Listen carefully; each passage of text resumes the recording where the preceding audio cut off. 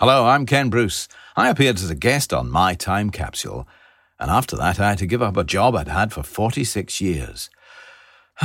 Anyway, they want me to tell you that they've started a thing called Acast Plus, where for a small monthly fee you can get the podcast ad-free. For me, I think the ads are the best thing in it. That Fenton Stevens, he does drone on a bit. Anyway, whatever you like, do something and have a go at it. Acast Plus, My Time Capsule. Thanks, Ken. Charming. Anyway, to get My Time Capsule ad-free and for a bonus My Time Capsule The Debrief episode every week, subscribe to Acast Plus. Details in the description of this episode. Thanks. Bloody Ken Bruce, what a cheek.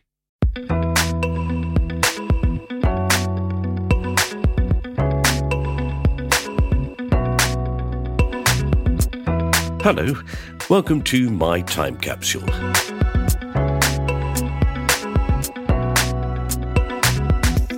I'm Mike Fenton Stevens, and in this podcast I talk to various guests about the 5 things from their life that they would like to preserve in a time capsule. They pick 4 things that they cherish and would like to keep safe, but they also pick 1 thing that they rather regret, something they wish they could get rid of from their life, something they can bury in the ground and never have to think about again. My guest this week doing just that is the actor Jeremy Swift, who famously plays the director of football operations, Leslie Higgins, in the multi-Emmy winning comedy Ted Lasso. In fact, he was recently nominated himself for an Emmy for Outstanding Supporting Actor in that show. He was also Maggie Smith's butler, Sprat, in Downton Abbey. He's been in the film Gosford Park, the historical drama Amazing Grace, Mary Poppins Returns, Vanity Fair, Foyle's War, The Durrells, National Treasure, The Crimson Field, Being Human, and Roman Polanski's Oliver Twist as Mr. Bumble. He was in the sitcom The Smoking Room and the film Downhill, which he talks about in this podcast. Jeremy spent the first part of his career almost exclusively working in the theatre, having studied drama at the Guildford School of Acting, working with companies such as the Kickstart Theatre Company and The People Show. He acted at the National Theatre in the 1990s alongside David Tennant and Richard Wilson, a guest we have coming up soon on this podcast, in the play What the Butler Saw. So, a prime example of a highly talented actor whose skills have been recognised more and more as he's got older. Hope for us all then. Right, let's dive in and find out what Jeremy Swift would choose to put in a time capsule.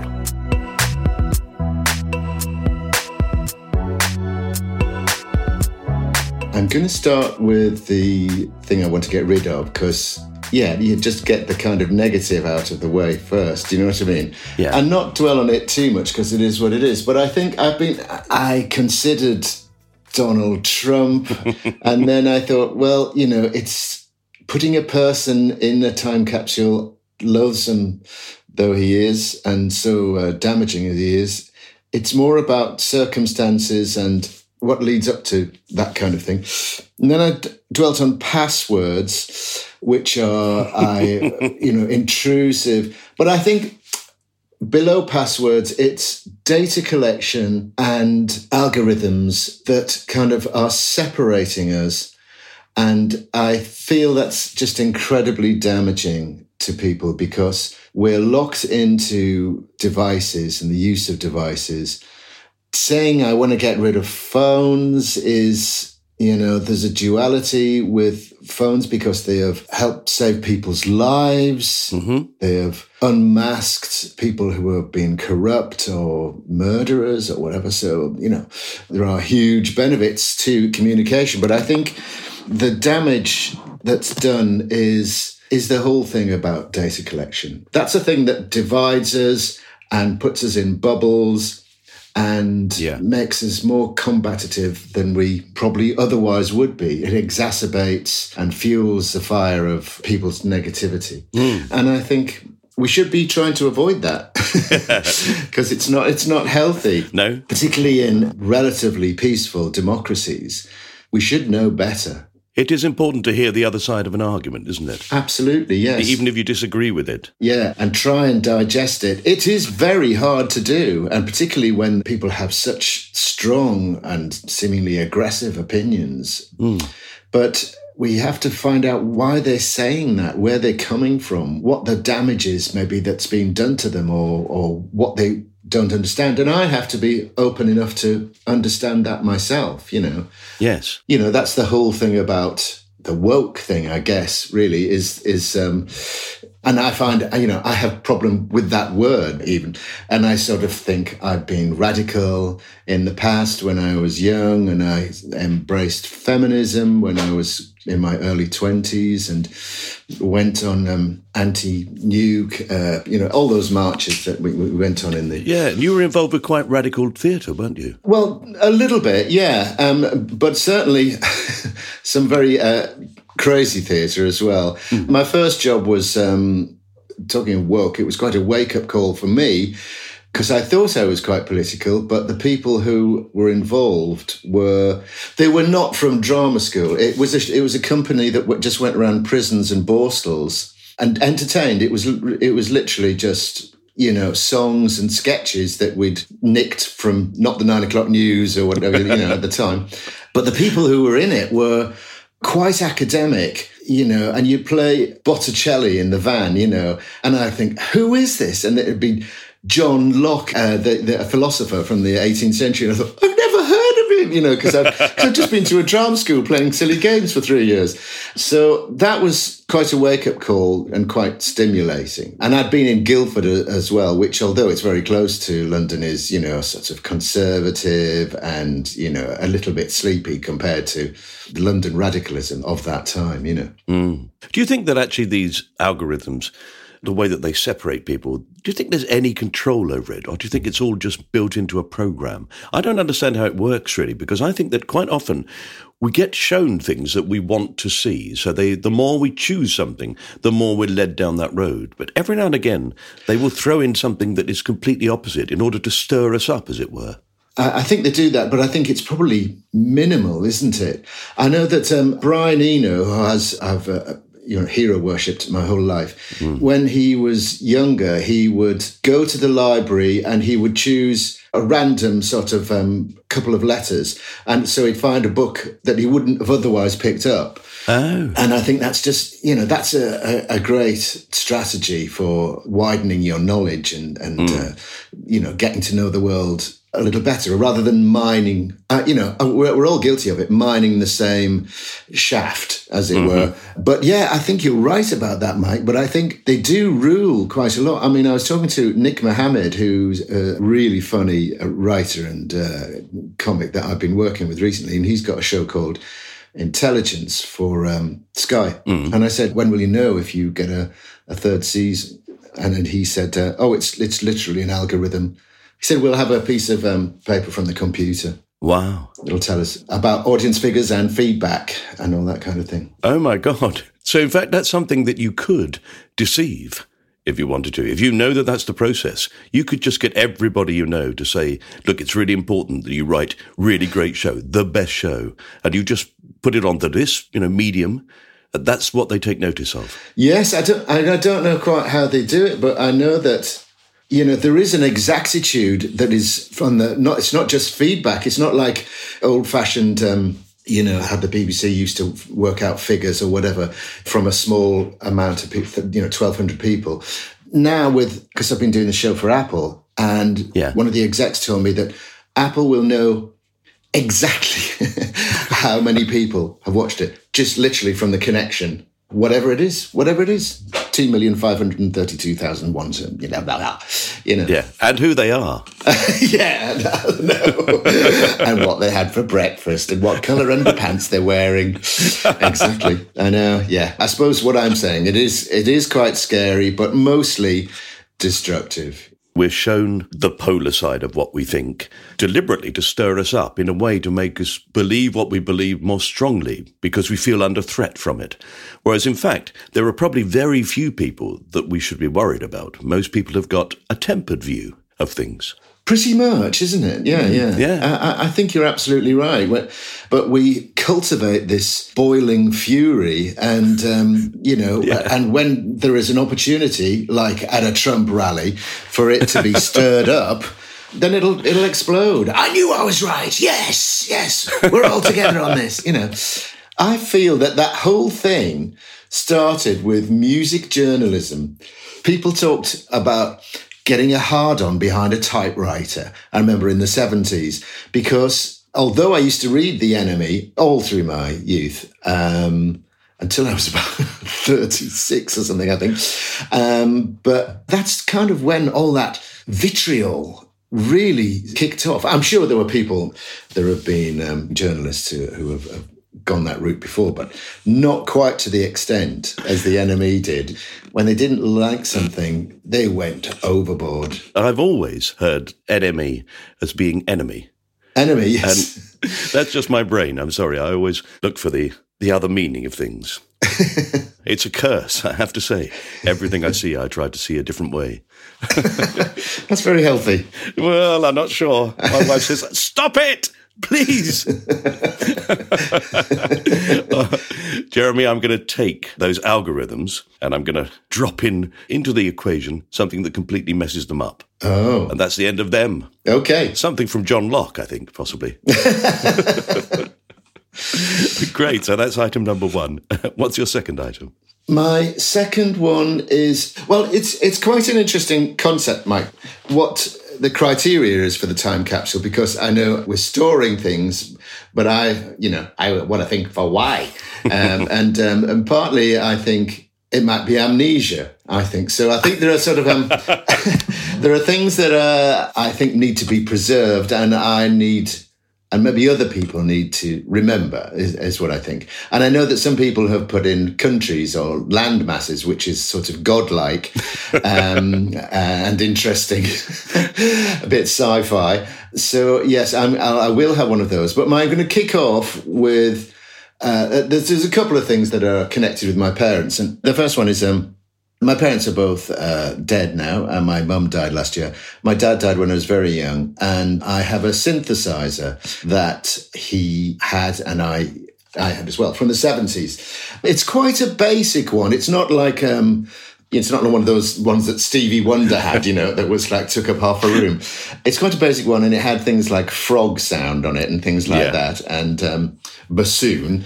And, it was a bit like a third manual, as my dad would say, to an electric organ, which he had because he had that as well.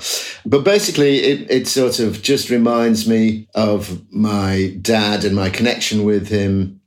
My parents were both music teachers, and I loved synthesizers, and I still do. And I'm fascinated by the possible endless combinations of sounds and effects that you can have from some of them. Some of them are a bit locked down. And we used to make up kits from, I don't know whether you remember a magazine called Practical Electronics. I do, yes. I don't think I ever bought it. Yeah, and from the kind of ads at the back, you could send away for circuit boards and make them up. Yes. So we would make up white noise units and things like that. And, literally have a bunch of resistors and transistors, and you put them together and, you put a microphone through them and do a Dalek voice and stuff like that, Yeah. So that was a great time. And we did buy one synthesizer from a guy who'd put it together. But in fact, when we got it home, it only played one note. I think it went up 2 tones. So it went, all the way up, whatever. But you could have different sounds, so, so that connection with my dad is really important to me, and I think he was really quite an amazing person. He taught music and maths. He was into computers. Like, I remember when I was in the 60s, when I was a kid, we went to see a computer that took up the whole floor of an office building in Middlesbrough. And it was like a sort of a post office, kind of like a solitaire connection that, connected different circuits with a sort of different pegs you put in boards to fire up different circuits and I can't remember what we went for. I don't think it was just to find out an equation or something, or, pi. But I was just fascinated when he told me that, and of course, all of that would probably be a small part of your phone now. Yes, quite. And he started up a computer club in the late 70s for his sixth form. And when nobody had computers. No, I know that. Well, some schools and offices did. That's why you come to use them. It'd be the sort of a portal into another world. In these places. So did he also play keyboard? He did. Yeah, he played the organ in churches and at school. Obviously, when he was teaching, and he was when he was a kid, he lived not very far away from the local ABC cinema. And there was still a lot of silent movies then that were kind of like the B movies. So he would play the keyboard for those. Wow, really? God, that's amazing. So he came up on the organ. I'm not sure whether he had one of those, but he did play an organ, yeah. I remember that happening during Saturday Morning Pictures when I was a kid. Oh, yes. They would have the first thing, and then a bloke would come out of the stage on an organ and play away, and we would all boo and hiss and ridicule him and throw things. And then somebody would say, "Oi, stop it or you're out," and it was great fun. Yes. Saturday Morning Pictures. Fantastic. But yes, of course, it's quite a skill because you're using it's a bit like a drummer. You're using all of your limbs. You've got a pedal board. Like a helicopter pilot, I always think. You use your feet for one thing and your hands for another. So I didn't realise helicopter pilots did that with their feet. Oh, wow. I did not know that. I know. We suddenly look at Prince William in a different light. Somebody has to. Yeah. So he passed all that on to you, did he, your dad? He did, but also I liked it, and unfortunately I think a lot of the albums that but he was interested in sort of quirks of sound, and so in the very early 70s there were all these really quite terrible synthesizer albums with things where you'd have a voice going la la la la la la la la la la la la la, really awful kind of quasi-goons kind of things, and he would sort of enjoy those as much, and I think, oh no, that's awful. But then what I really got into is when he did an Open University course, and one of the modules was 20th century music, and that's when I listened to Karlheinz Stockhausen, and that was just an incredible ear opener for me. But yes, he was into all sorts of stuff, and also fairground. He used to had loads of albums of fairground organs. There was a period where we used to go to fairs in the middle of fields in the northeast, anywhere, because they had a collection of fairground organs, and they were amazing things. They are extraordinary, aren't they? Yeah. All those moving parts, all from some great stack of things that used to unfold and go through the controller. Well, they were like computers, really. Yeah. Well, yes, quite very early computers. I remember standing when everybody's going around on the fairground. Yes. Standing watching this piece of paper come through. Yes. And you could work out from the dots in it which instrument it was controlling. The equivalent of a piano roll, really. I have... I don't know whether it's going to happen. I have commissioned a film script about the late pianist, John Ogden. And he was just the most incredible pianist. He won the Tchaikovsky piano competition in Russia, and I think it was in 1961. But his entertainment was being brought up with a pianola, and he would watch the piano roll go up. And later, how it sort of fed into his brain is incredible, because he could sight read the most incredibly complex pieces of music. And even if they would go way above and below the stave, he could read it. And, and it was at some incredible tempo as well.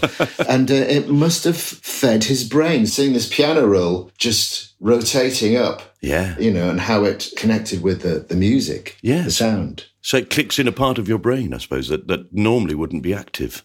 Yeah, that was his TV. Well, I always think that with anybody who reads music, I think that's what's happened, is they've made connections in their brain that really we all ought to be able to do. It's quite straightforward, really, music. It's only 8 notes, isn't it? So compared with reading, it's far less complicated. And you ought to be able to look at music and understand it.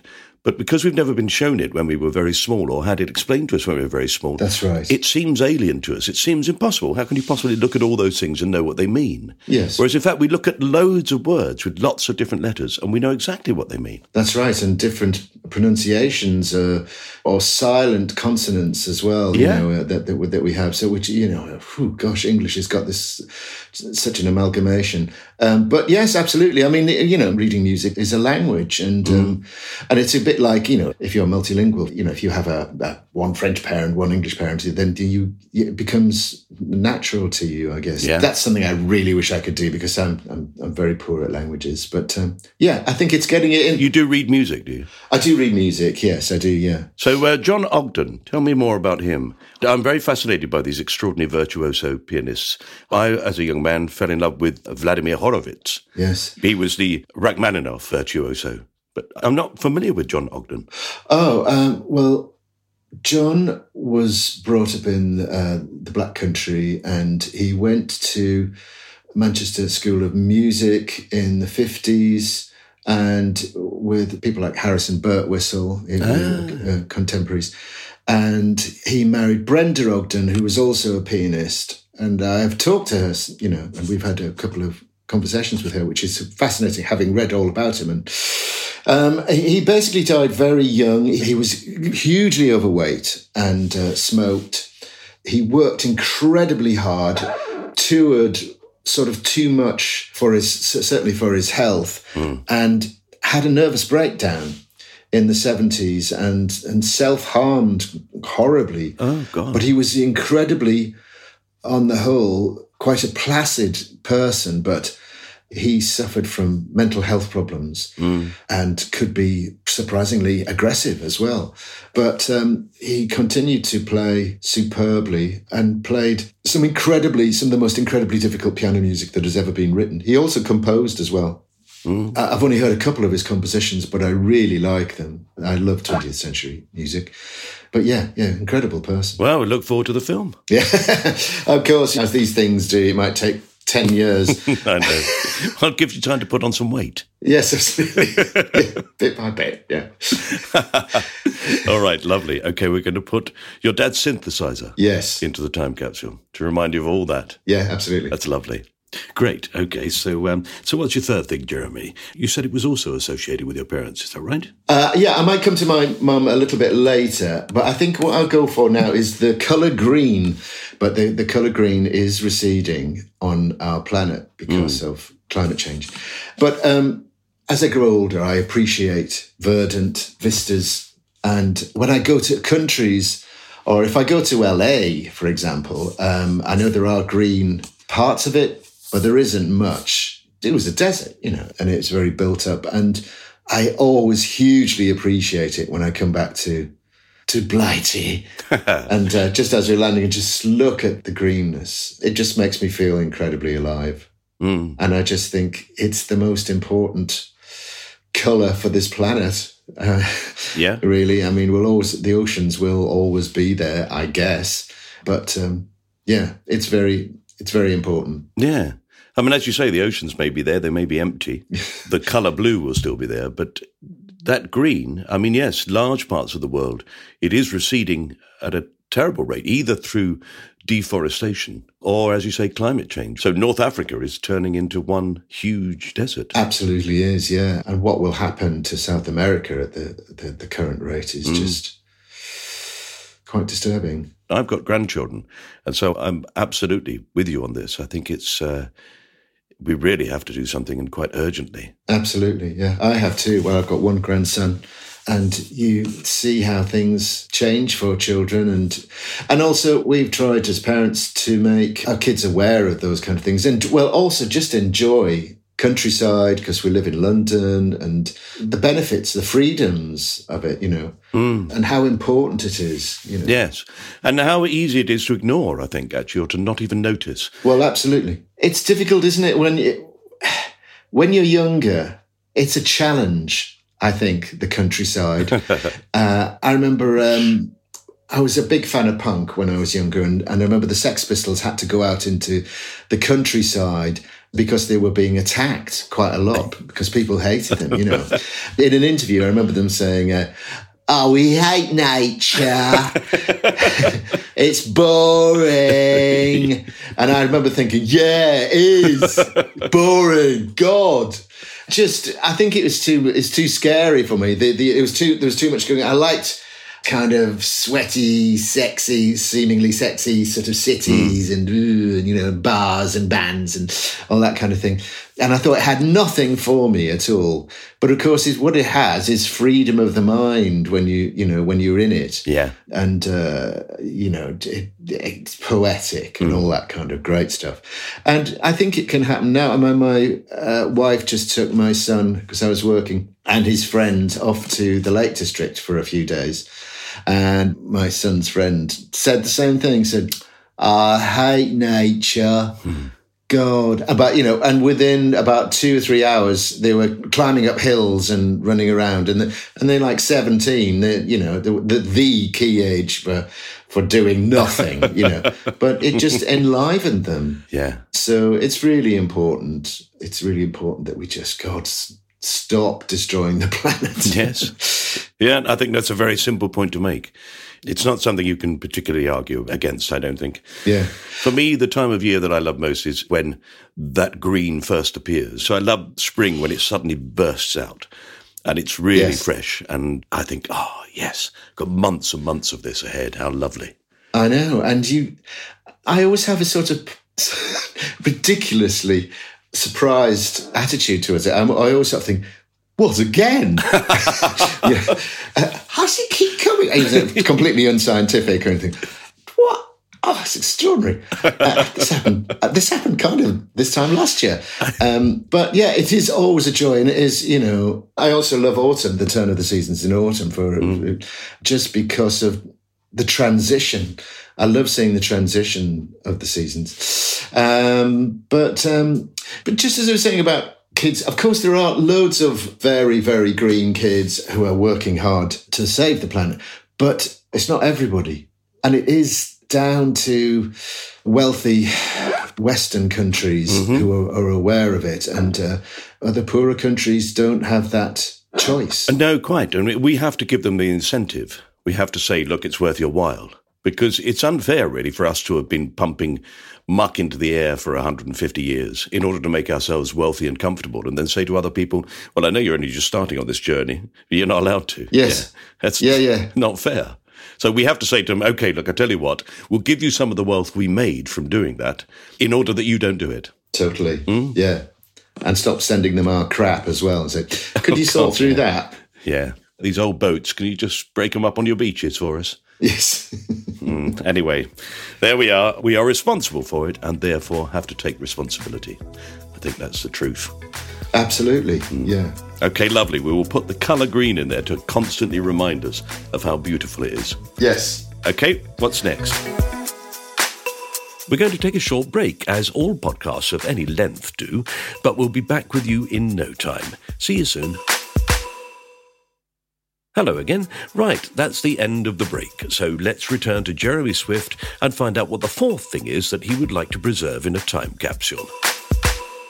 Leading into that, and probably the same really, is the Lake District. I love the, as I say, the godlike idea of carving it up like in a game of Sims or something like that. Over the years, I've had different experiences of the Lake District. The first time I went, I was 10 or 11, and I wasn't, I wasn't even a teenager, but I wasn't that interested. I think it was the first holiday that I was like, oh, God. And I think the most exciting thing for me was hearing that Hawkwind's Silver Machine was number 2 in the charts. And I was just, that made my week. That's the only thing I really remember for that holiday. Completely wasted on a grumpy, spotty, specky 10 or 11-year-old, whatever I was. But I've been there several times since, and one of the best times I had was an indie film that I did about 8 years ago called Downhill, which is one of the most enjoyable project I've ever been involved with. And sadly, it's not really heard of. It's not even on Netflix or anything in the cupboard under the stairs in Netflix. But it's a really, really great British film. And it's about 4 blokes who do the coast to coast walk and, you know, have rows, get drunk, all that kind of stuff. So although we didn't do the whole walk, we hit on key parts of, or popular parts, because there's many ways to do it. Do you know about it, Mike? Yes, sure I do, yes. It's something I've always wanted to do, actually. Yes. I love walking, and I love walking in the countryside, so, yeah. All I have to do is get off my arse. But do I? No. Anyway, let's carry on. Well, I think it's quite a common thing for a kind of male bonding exercise or male fighting. I don't, just depending on how you go about it. But number one, I enjoyed filming so much outside. It was so freeing. And so much more exciting than a studio, really, because there was a limited crew and there wasn't really any lighting, so it was God's work. But we did go through the Lake District, basically, and apart from being attacked by midges, I really, really just loved it, and I was just awestruck by it. And I've been there with the family since, actually, because I've said, what about the Lake District? I know it's a long way away. I know. And going there, it's just, wow, I just think it's paradisical. It's our sort of Garden of Eden.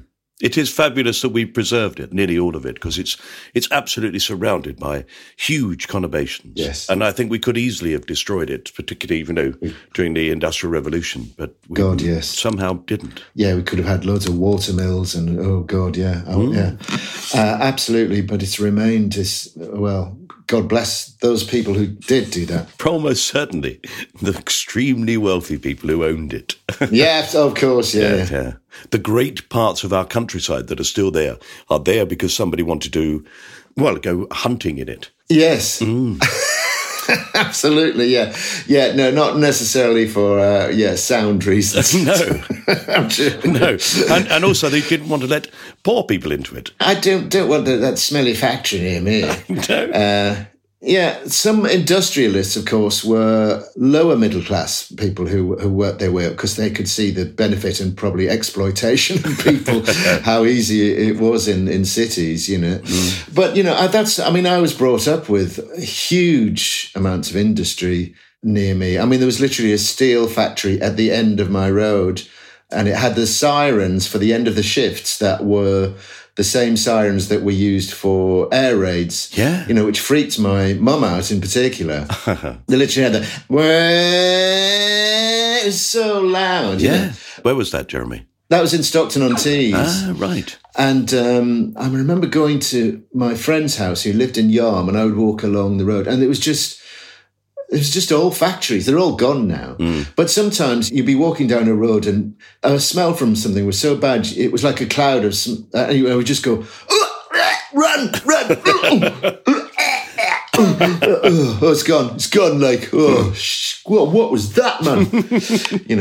Yeah. When those hooters went off, that great horde of people on bicycles with caps, do you remember that? When I was growing up in the 60s, 70s, you just see people walking with haversacks. Yeah. And I used to see my granddad. He'd work in one of the steelworks up the road. Yeah, it was amazing. But now and again, and this is something just so surreal, that you'd see a part of it must be some cooling tower or something like that, or something that was so enormous, it would cause, at the end of my road, which led onto a dual carriageway, it would cause kids to go, there's another bit of machinery going down the road. And it'd be something that was like on the back of a massive truck that was police escorted. And it'd be like 30 feet in diameter, and it would just tower above the houses. Yeah. It was like something from a dream, you know, and you never knew quite what it was. It was usually very big and very shiny, you know, and metal. Yeah. God. Different world. Yeah. And then you compare that grimy mass of people all crammed in together, and then you get that thing of you spotty 11-year-old going out and go, oh, bloody hell. Countryside. Yeah, I know. Can't we go back home where it smells? Yeah. Yeah, it's extraordinary. But I remember the Tees, the River Tees, was so incredibly polluted. And now it isn't. They had a real concerted effort to clean it up. Now there is salmon in it. It used to be tins of salmon. Yeah. Yeah, rusty tins of salmon. And I remember going on a school trip to a leather tanning yard. And then we went outside and there were literally huge pipes with green liquid pouring out straight into the river. Yeah. I took pictures of it when I was a kid. God. Like a little green journalist. Look what they're doing to the environment. Well, in order to counter that then, I'm going to put the Lake District in, but I'm also going to start a campaign to get Downhill onto Netflix. Come on now. I know. Yeah, it is such a great film. And just briefly to touch on it again, it had a great script, but we improvised some of it as well. So we would do a version of this scripted scene and then do an improvised version of it. How brilliant. So you almost feel as if you're becoming the person you're playing. A little bit, yeah. It certainly worked its way into it. I got quite grumpy because I think in 3 weeks, we were away for totally 3 weeks. We couldn't really come back. And I think we had something like 16 different places we stayed in. So we didn't have any wardrobe person. So I had to remember what to wear that day from, the scene before. Yeah, so that. Yeah. Yeah, well, then you realise what these other people go through, the people who... Absolutely, yes. Oh, no, it makes you appreciate the whole team properly, yeah. Yeah, and then when you go to do Apple TV, you suddenly go, oh, my God, this is amazing. There's somebody for everything. What, my glasses? Yeah, thank you very much. Brilliant. All right, that's it. That's into the time capsule, the Lake District. So we've got one final item, which I think you've said was something to do with your mum. Is that right? It is, yes. I've got a little bit of it, which I can play you. Oh, great. I think here. It's basically a 78 record that my mum did when she was 16. Wow. Which was, it would have been 1953 or 1954, I guess, that she was 16. And it was, I think it was something that, a bit like a medical man, or a snake oil salesman comes to town and who would like to record their voice? It was one of those kind of things. Anyway, it was in the papers as well that she'd recorded this song. Now I've got the digital version of it here, which I recorded from the 78 for her funeral last year. And I realized, although I was aware of it, I hadn't heard it because, well, we didn't have a 78 player. No. After the early 70s, they didn't really have it on on record players anymore. It was just 33 and 45, wasn't it? So you knew it as an object, but you'd never heard it. That's right. I'd never played it because I was told, because it wasn't amazing vinyl, that it would only stand up to 2 or 3 playings and then it would start to deteriorate and would skip. Yeah. So when I'd recorded it onto digital, I thought, I hope I get it right, because I hadn't really done that before. I hope I get it right first time. I'll just play a few seconds of it anyway. Yeah. And all was young and pleasant, May was blooming. I for friend to part with this day. Now that the cloud of autumn dark is glooming, now is for me to mournful day. Yes, there's a little bit of it. Oh, it's beautiful. Yes, God, that's gorgeous. yes. And actually, the quality is really good. It's pretty good, isn't it? Or did you have to touch it up much? I didn't at all, no. I was amazed. There must be some inbuilt compression or something on the software that I used. I even like the occasional little click. Yeah. It places it in its time. Absolutely, yeah. And my mum's singing style and the piece that she's chosen is quite of the time. It almost sounds, wow. I mean, I did look up the piece. I think it was written in the late 20s, early 30s. Quite often, I think, particularly in the 50s, young people would be singing things that their parents liked. That's what they did, isn't it? Yeah, they didn't really have Jerry Lee Lewis or anything. No.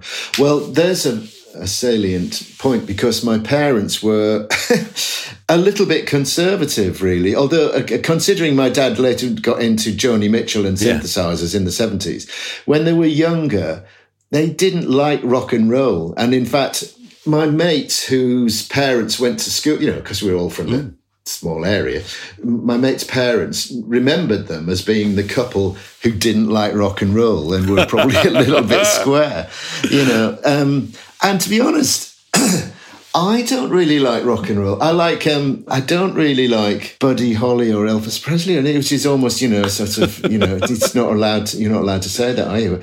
But I liked lots of the 60s and 70s, and as a result, I didn't really hear pop music until just by accident when we were painting our back room in about 1970 or 1969, and we had must have been Radio 1 on, and it was the charts, and that was the first time I'd ever really heard pop music because all we had on in the house was Radio 3 when I was very small. Yes.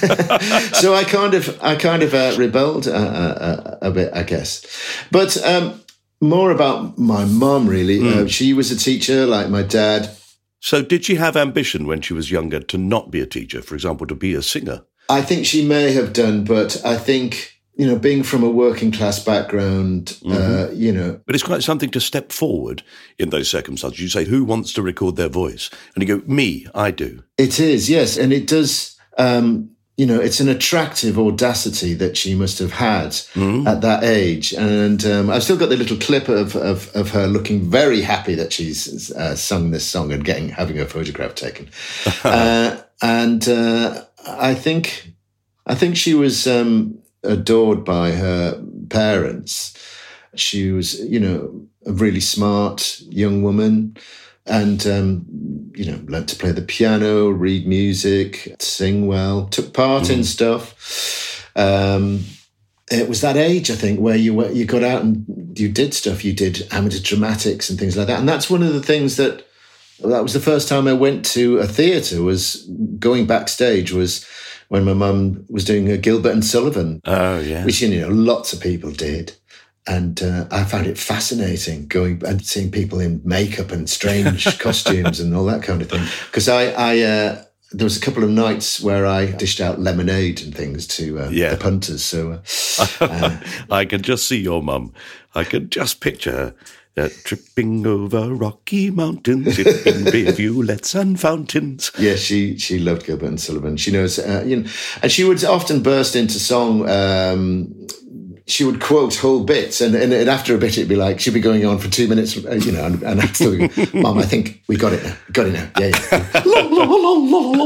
So, and so she was a great teacher. I think she taught kids music as well as being. And she was in a junior school, but she was a great music teacher because she used to come down once a year and stay with me and go to. God, I've forgotten the name of the shop now, on Charing Cross Road, the big bookshop. Foyles. Yeah. And go on to the third, I think it was the third floor, where there were tons, it was just all music. Yeah. And she would sit there for maybe a couple of hours. And, who knew how many millions of musicals there have been written, and also for kids. And she'd find something that was really quite peppy and exciting and take it back to school and do a production. She did that sort of couple of times a year. Oh, my word, she sounds like she was fantastically fulfilled. Yeah, fulfilled and very committed. Yeah, and when you have somebody who there's that regret of, it didn't quite happen for me, and I end up as a teacher. I remember teachers like that who were really bitter about it. Yes. But actually, the ones who loved it were just so inspirational. So it's a marvellous thing to have done, I think, with your life. Yes, I agree. And, we all owe who we are and where we are to some mentors in our lives. And more often than not, they're teachers. Yeah. And I have some of those, but I think just on reflection, I wouldn't be who I am without my parents, obviously. You just appreciate as you grow older or I do with my parents, how lucky I am that they were kind of stable and unusual people, and how nourishing they were. And, I'm not saying I was a kind of cosseted little mummy and daddy's boy. We didn't really have that relationship, but no. But what you're saying is that from this extraordinary parents, they produce the genius that is you. Yeah, well, I was coming to that, of course, to have just held up a few signposts for me, and to things that I did take to. I mean, I think they did have huge ambitions for me as well. My dad wanted me to play. Used to play a violin. I play a few instruments, but I used to play a violin, and he really wanted me to be at a front desk at a big orchestra. And I knew that wasn't going to happen. But I appreciated the ambition. But in fact, the belief quite often. Yeah, absolutely. And then you think, well, if they thought I could do that, I can do anything else. Why not? Yeah. And I think those people, they are incredible because they're coming from, somewhere where they really shouldn't succeed. They shouldn't have done anything with their life. And they did. Yes. People from that generation, and during that period, it was the first time, I think it's to do with the labour movement as well, the first time that people took a step up out of their entrenched roots and sort of broke out of them. We're sort of used to it now, so somebody can come from somewhere. I mean, and certainly in the 60s, being either a football star or a pop star was the way out for working class people. But now that's expanded, I think. And people can see a way to get out of a kind of, what might be just a tough life. And of course, everybody has to work at some level. But if you have an ability, you can... Well, I say that, and of course, everybody's saying now that it's very, very difficult for people to get into drama schools, for example. I mean, for me to get into a drama school was quite tough in the 70s. I mean, I literally had to get an overnight train to London because it was turn up at Swiss Cottage at 10 o'clock in the morning. It's like, but I live 270 miles away. Hello. Get your butler to drop you off. Yes, absolutely. Yeah. And one of my trips down, it was snowing in the northeast, and I literally had Wellingtons on. And when I got to London, it was dry and sunny, and I was going, "Can you tell me where I get off at Swiss Cottage, please?" Thank God for Saturday night, Sunday morning. Absolutely. Well, I think it's really lovely to have that recording of your mum, particularly as a thing that you can listen to and you hear her youth, which I think is just wonderful. When you have something of your parents that reminds you of them, but it reminds you of them at a time you didn't even know them. Absolutely. Yeah. And also the song was called When All Was Young.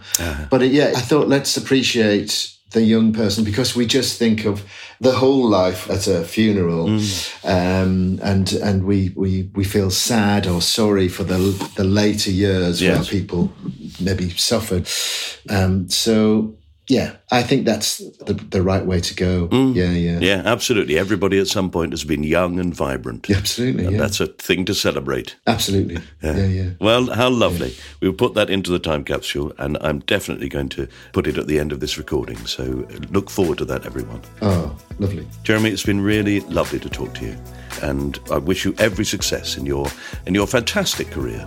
As you get older, people are appreciating your talents more and more. Yes. Oh, that's very kind of you, Mike. Thank you for having me on. I really appreciate it. You have been listening to My Time Capsule with me, Mike Fenton Stevens, and my Emmy-nominated guest, Jeremy Swift. Hopefully you've subscribed to this podcast and will be notified every time there's a new one to listen to. If not, then you can do it on the podcast player you're listening to this episode on. Please rate the show before you leave us, and if you really enjoyed it, then you can support us by writing a review on some podcast providers, well, certainly Apple, if that's the one you use. It really helps a podcast to grow, having personal recommendations from listeners, so many thanks if you find the time to do that. You can find out what's happening and who's coming up by following me or My Time Capsule on Twitter, Instagram or Facebook. And the theme tune, which you can hear playing in the background, was written by Pass the Peas Music. It can be downloaded in full on Spotify, without me talking all over the top of it. This was a cast-off production. The producer was John Fenton Stevens. Thank you very much for listening. I'll leave you with a recording of Jeremy's mum, Sylvia Swift. Bye.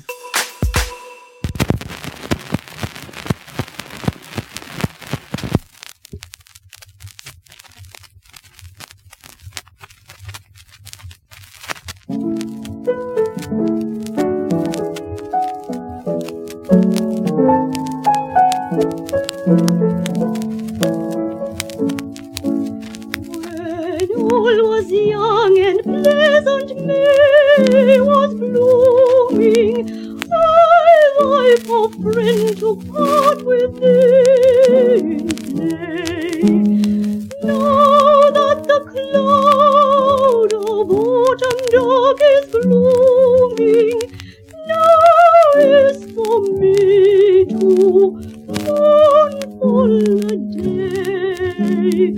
Hope and delight have passed from life away.